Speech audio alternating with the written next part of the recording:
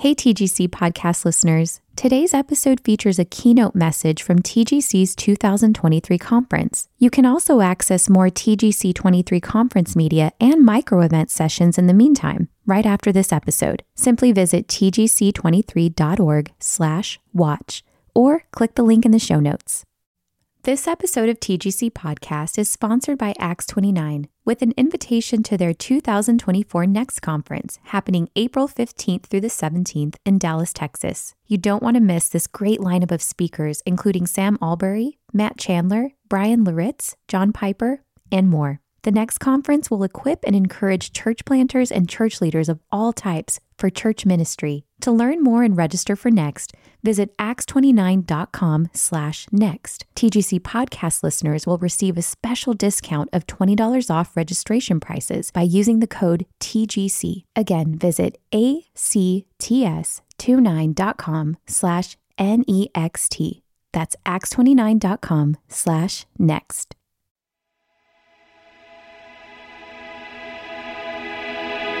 Welcome to the Gospel Coalition podcast, equipping the next generation of believers, pastors, and church leaders to shape life and ministry around the gospel.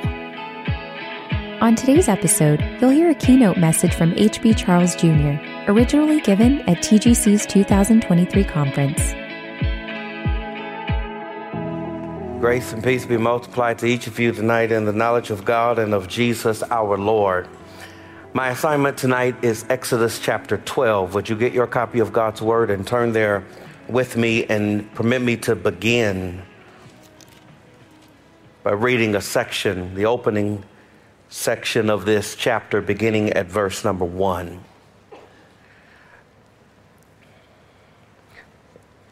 The Lord said to Moses and Aaron in the land of Egypt, "This month shall be for you the beginning of months. It shall be the first month of the year for you. Tell all the congregation of Israel that on the 10th day of this month, every man shall take a lamb according to their father's houses, a lamb for a household. And if the household is too small for a lamb, then he and his nearest neighbor shall take according to the number of persons, according to what each can eat, and you shall make your count for the lamb. Your lamb shall be without blemish, a male a year old. You may take it from the sheep or from the goats, and you shall keep it until the 14th day of the month, when the whole assembly of the congregation of Israel shall kill their lambs at twilight. Then they shall take some of the blood and put it on the 2 doorposts and the lintel of the houses in which they eat it. They shall eat the flesh that night, roasted on the fire with unleavened bread and bitter herbs. They shall eat it. Do not eat any of it raw or boiled in water, but roast it, its head with its legs and its inner parts. And you shall not let none of it remain until the morning. Anything that remains until the morning you shall burn. In this manner you shall eat it, with your belt fastened, your sandals on your feet, and your staff in your hand, and you shall eat it in haste. It is the Lord's Passover. For I will pass through the land of Egypt that night, and I will strike all the firstborn in the land of Egypt, both man and beast, and on all the gods of Egypt I will execute judgments. I am the Lord. The blood shall be a sign for you on the houses where you are, and when I see the blood, I will pass over you, and no plague will befall you to destroy you when I strike the land of Egypt." Amen.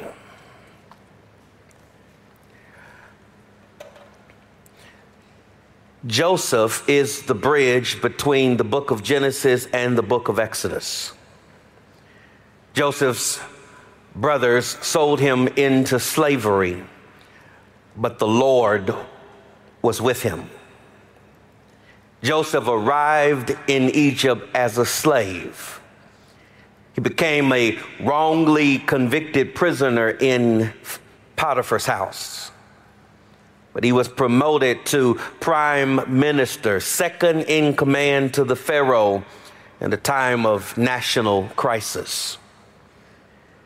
Before his death, his reconciled family, some 70 persons, moved to Egypt with Joseph.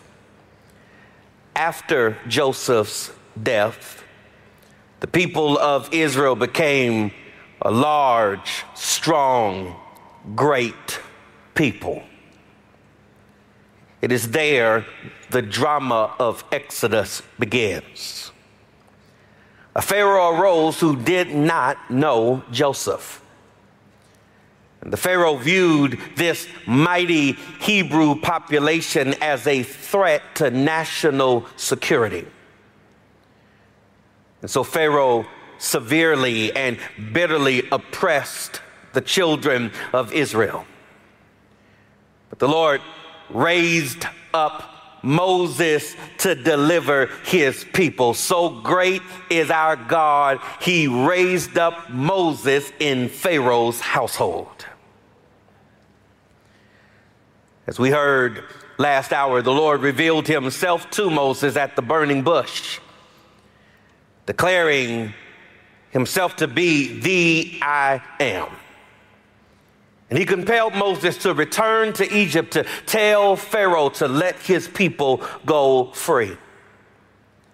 In Exodus chapter 5, verse 2, Pharaoh arrogantly asked, "Who is the Lord that I should obey his voice and let Israel go?" The Lord answered Pharaoh's arrogant question by striking Egypt with severe plagues. The 10 plagues forced Pharaoh into submission.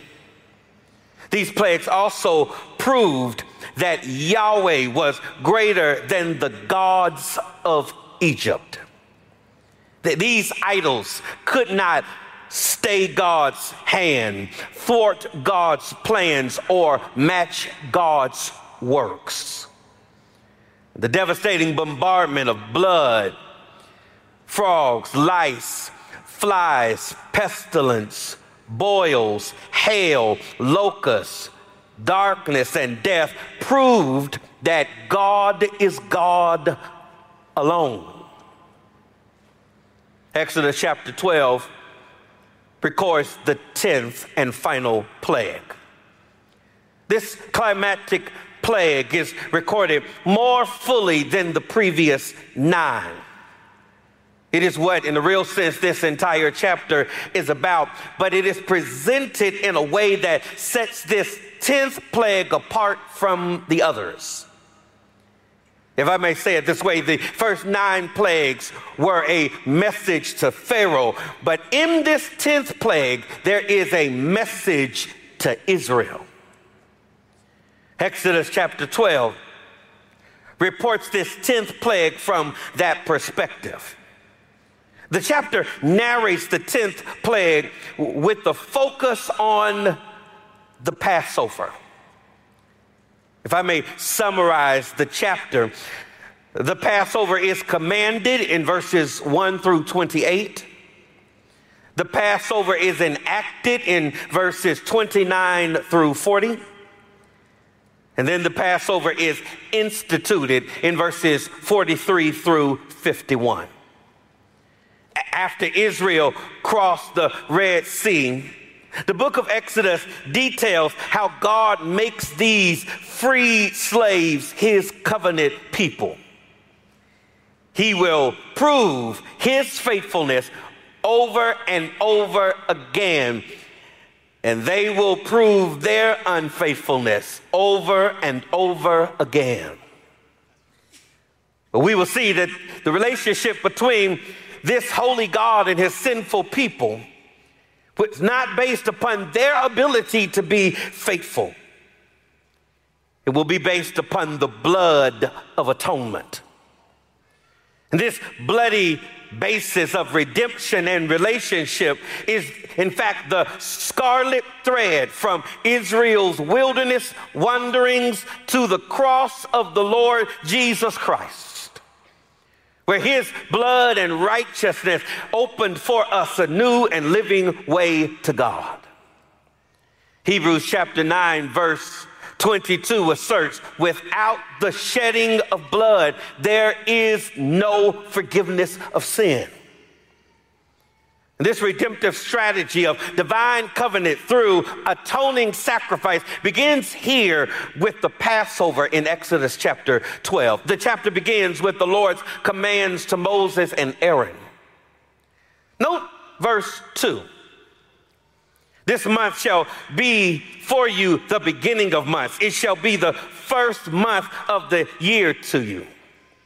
This time reference emphasizes the revolutionary nature of the Passover.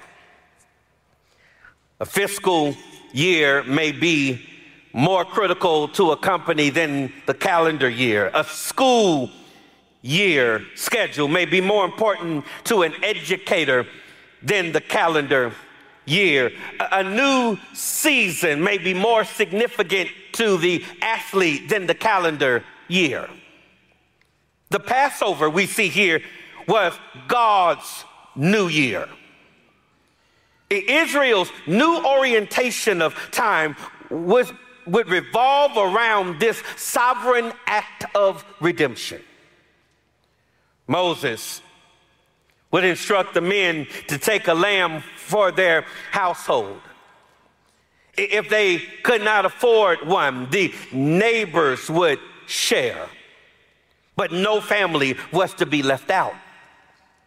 This young lamb was to be without spot or blemish. It was to be selected on the 10th day of the month.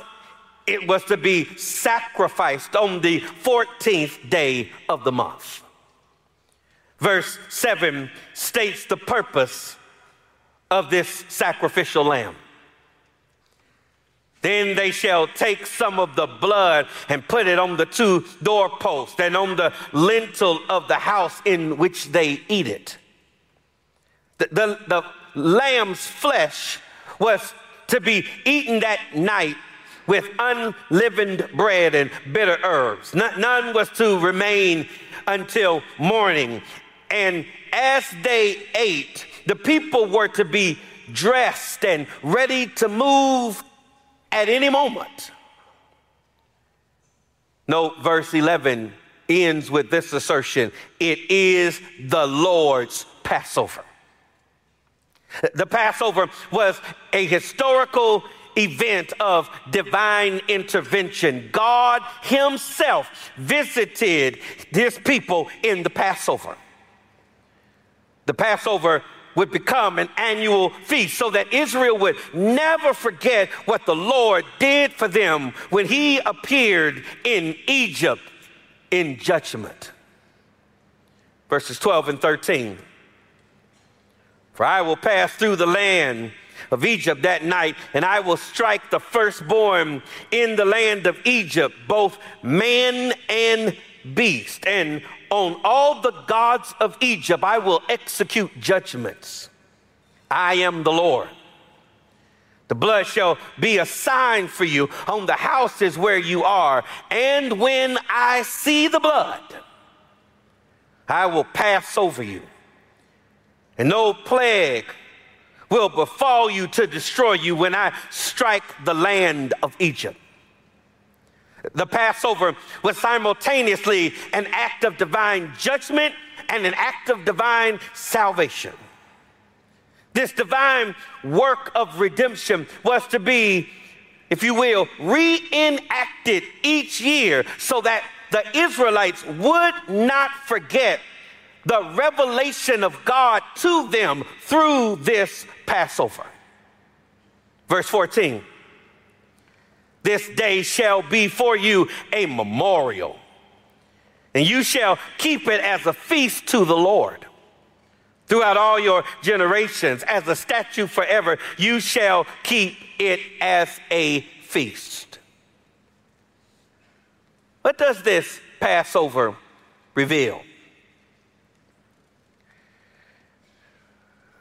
Dr. Piper, last hour, lifted for us Exodus chapter 3. My assignment tonight is Exodus chapter 12. And in the following messages, you will hear the emphasis will be on God's dealings with his people in the wilderness wanderings along the way to the promised land, as we see it in Exodus's account. But here, like in Exodus 3, this passage is significant for us to spend time with before the Israelites crossed the Red Sea and began to journey in the wilderness. The revelation of God to Moses at the burning bush is a statement about who God is. But the work of God in the Passover is a statement about how God works. And how God works is hope for these ancient pilgrims and the Christian pilgrim today. 4 lessons that were to be drawn from this Passover scene. First, there is a lesson about sovereignty. A lesson about sovereignty.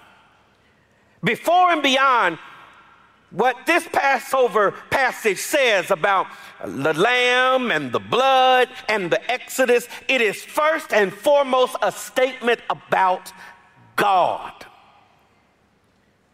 It is the Lord's Passover. God displayed his sovereignty to Pharaoh and to the Egyptians. Verse 12, on all the gods of Egypt I will execute judgments. I am the Lord. Israel's oppression in Egypt was rooted in something more than the Egyptian sense of ethnic superiority. It was rooted in theological ignorance and arrogance. Pharaoh and the Egyptians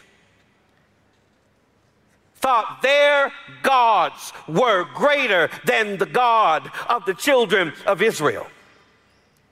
The Passover rebuked and refuted their theological errors. God in the Passover will strike down the firstborn of Egypt, and their gods will not be able to save them.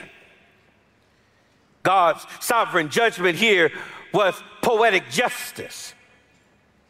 When Moses was born, Pharaoh commanded that the male Hebrew babies be thrown into the Nile. And for years, it seemed this great wickedness went unanswered and unpunished. But here in Exodus 12, we are reminded, friends, evil will not have the last word.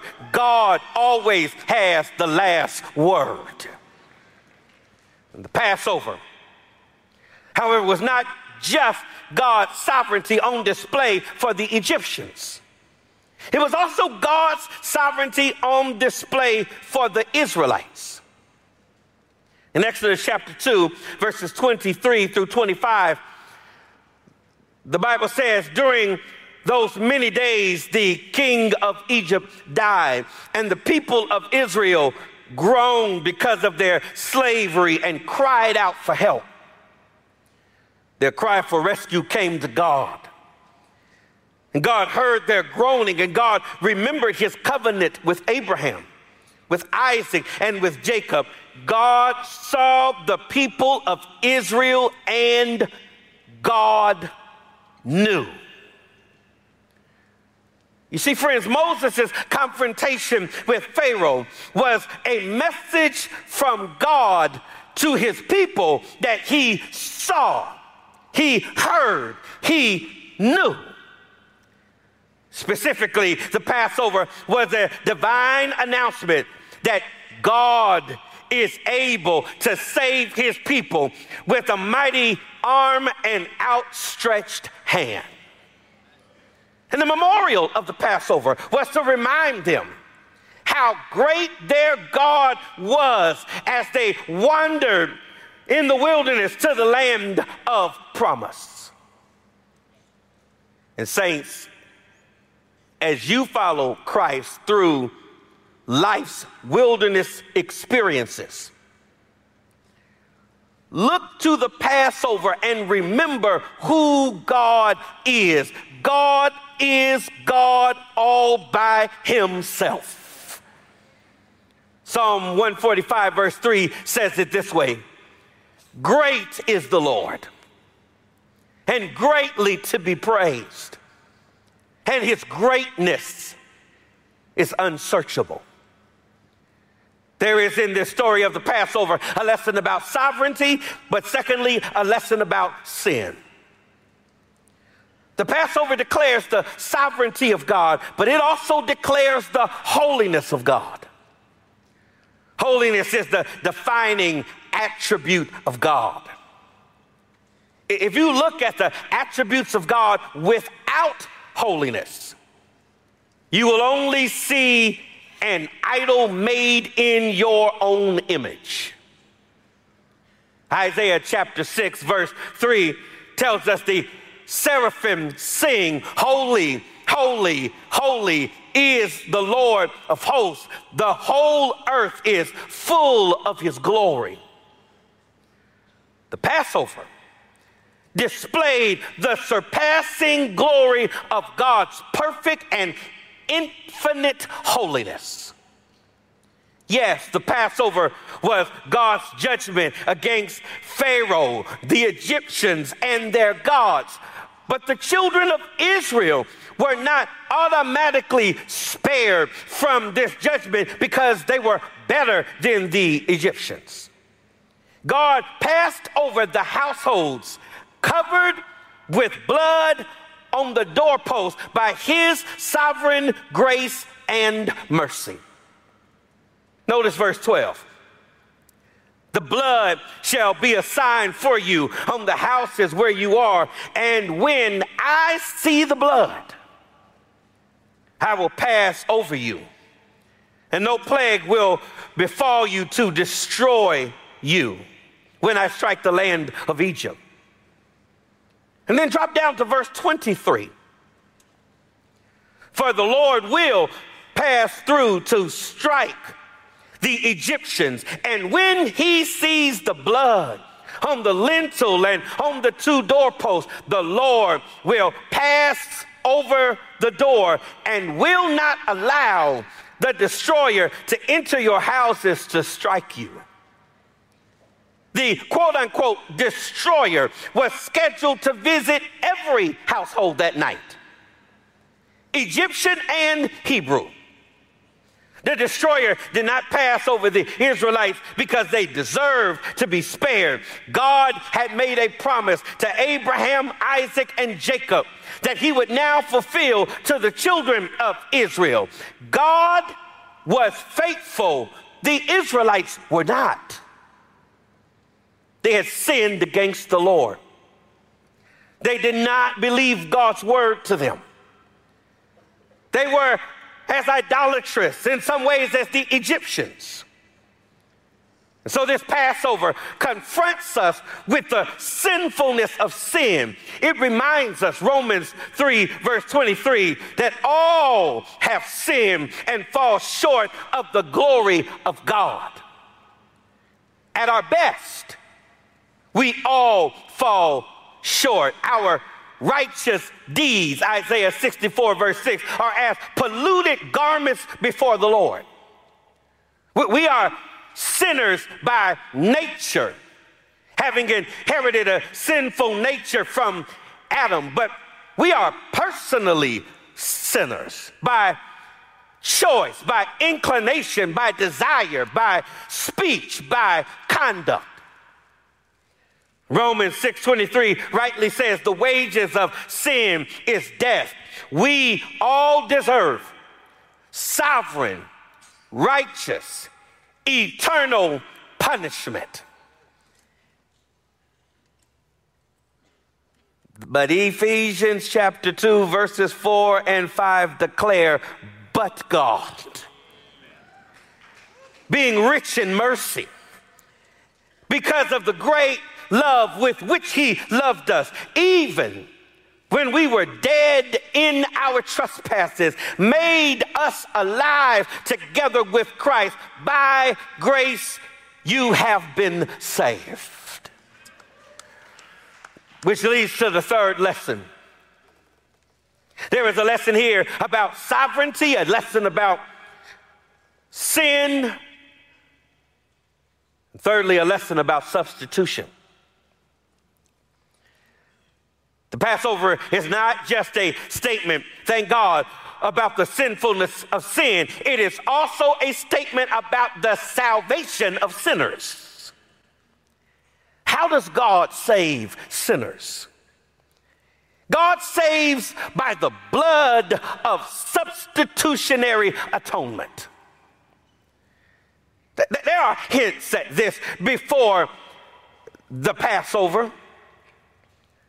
When Adam and Eve sinned in the garden, God covered their nakedness with coats of skin. Or remember when Abraham and his son Isaac climbed Mount Moriah, and Isaac asked his father, "Where is the lamb for the burnt offering?" In Genesis 22, verse 8, Abraham answered, "Son, God will provide for himself the lamb." And God did. But in the Passover, what is hinted at in previous passages is made explicit. The Israelites were to select a lamb. The lamb was to be without spot or blemish. The innocent lamb was to be slaughtered for the people. Its blood was to be placed on the wood beams of the door. In Exodus chapter 12, verse 13 says, "The blood shall be a sign for you on the houses where you are. And when I see the blood, I will pass over you." The blood of the Passover lamb was a sign to God and Israel. Israel was to look to the blood on the doorpost as a sign. They were to look at the blood to see and know what it meant. Verses 26 to 27 says, "When your children say to you, 'What do you mean by this service?' you shall say, 'It is the sacrifice of the Lord's Passover. For he passed over the houses of the people of Israel in Egypt when he struck the Egyptians but spared our houses.'" God passed over their houses when he saw the blood. The blood of the lamb signified the Passover, the 10th plague, and the Exodus. Oh, but friends, moreover, the blood of the Passover lamb is a type of Christ. In a greater, deeper, higher way, the events of this Passover in Exodus chapter 12 points us to Jesus, who died at the cross as our substitute. He took the punishment of God's wrath so that by faith in him, we may be declared righteous before God. 1 Corinthians chapter 5, verse 7 calls Christ our Passover lamb. This Old Testament story points us to Jesus, who is our all-sufficient prophet, priest, and king. God started this atonement business with one lamb for a person. Here in our text, there is one lamb for each household. On the Day of Atonement, the high priest would sacrifice one lamb for the nation. But remember in John 1, When John the Baptist declared when he saw Jesus coming, "Behold the Lamb who takes away the sins of the world." Jesus Christ is the Lamb of God who takes away the sins of the world, and his blood is our hope. The bad news tonight is that all of us have sinned and fallen short of the glory of God. And we will have to answer to God for how we have lived our lives. The worst news is that there is nothing we can do to fix what our sins have broken. There is no good thing in us to commend to God. All of our righteous deeds fall short of God's perfect standards. But the good news is God sent his only begotten Son into the world, who died at the cross for our sins and who rose from the dead for our justification. 1 Peter chapter 3, verse 18 says, "For Christ also suffered once for sins, the righteous for the unrighteous, that he may bring us to God, being put to death in the flesh, but made alive in the spirit." And the best news is, if you are here tonight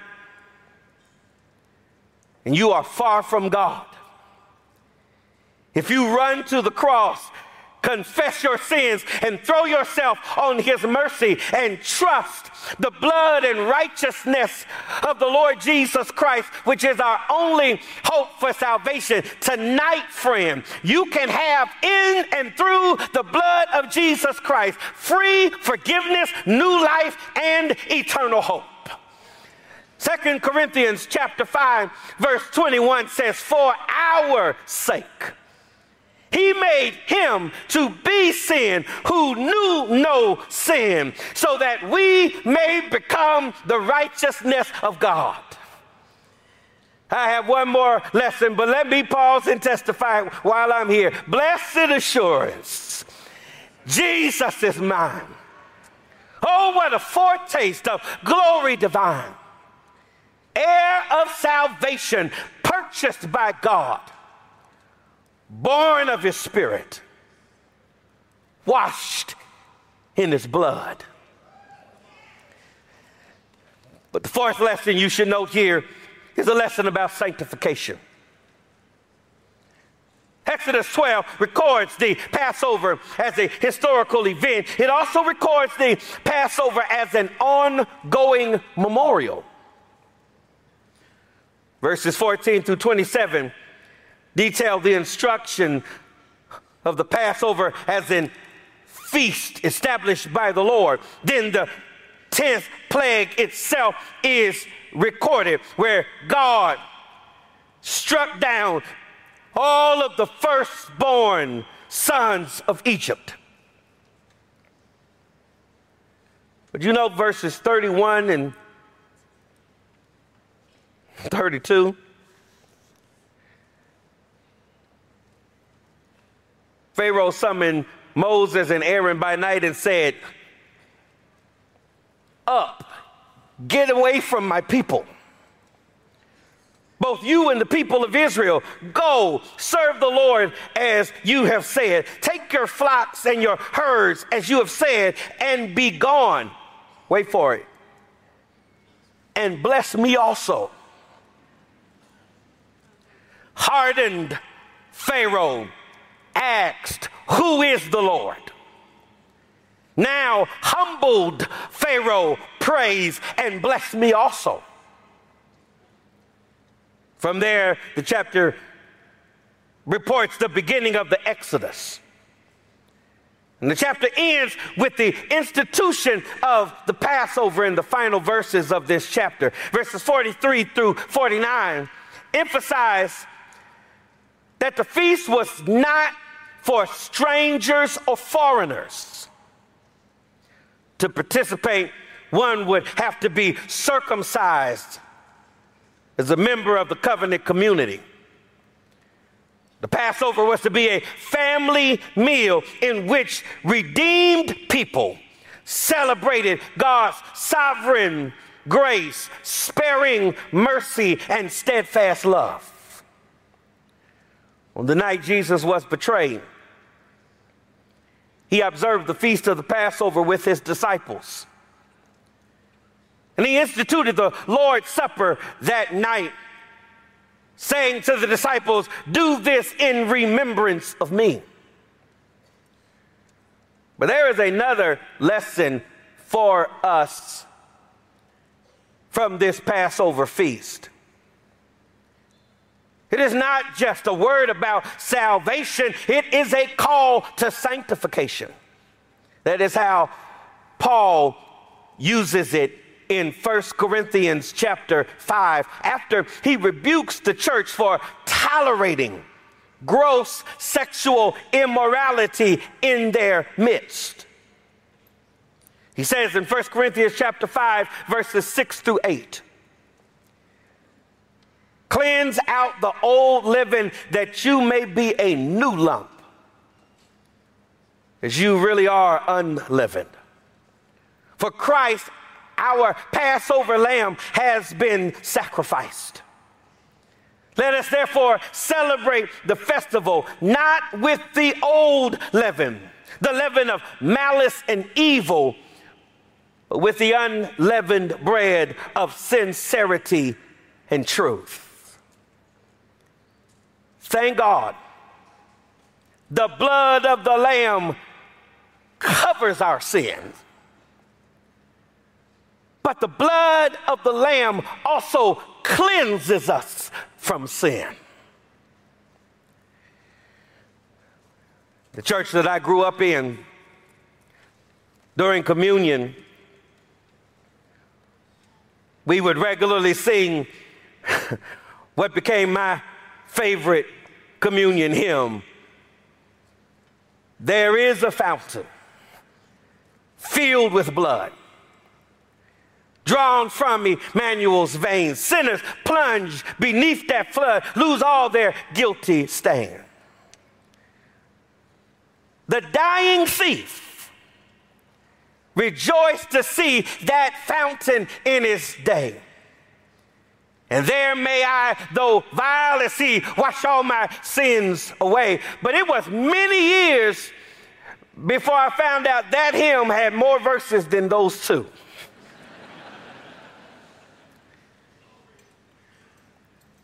And there is another verse which is better than the verses I just cited. That great hymn goes on to say, "Dear dying Lamb, thy precious blood will never lose its power till all the ransomed church of God be saved to sin no more." That's our hope in Christ, that one of these days we will be saved to sin no more. Father, we thank you for your word tonight. We thank you for its truth, its wisdom, and its authority. We praise you as the sovereign God who reigns over heaven and earth. No one can stay your hand. No one can thwart your plans. No one can hinder your power. You are faithful. We confess to you, Lord, that we are sinful. And there is nothing in us to commend to you. But we praise you that what you in righteousness demand, you supply through Jesus Christ, who was wounded for our transgressions, who was bruised for our iniquity. The chastisement of our peace was upon him, and with his stripes we are healed. All we like sheep have gone astray. We have turned every one of us to his own way. But we praise you that you have laid on Christ the iniquity of us all. And in light of your mercy to us, we pray that you would help us to present our bodies afresh to you as living sacrifices, holy and acceptable to you, which is our spiritual worship, to the praise of your glory. Amen. Thanks for listening to today's episode of the Gospel Coalition podcast. Check out more gospel-centered resources at thegospelcoalition.org.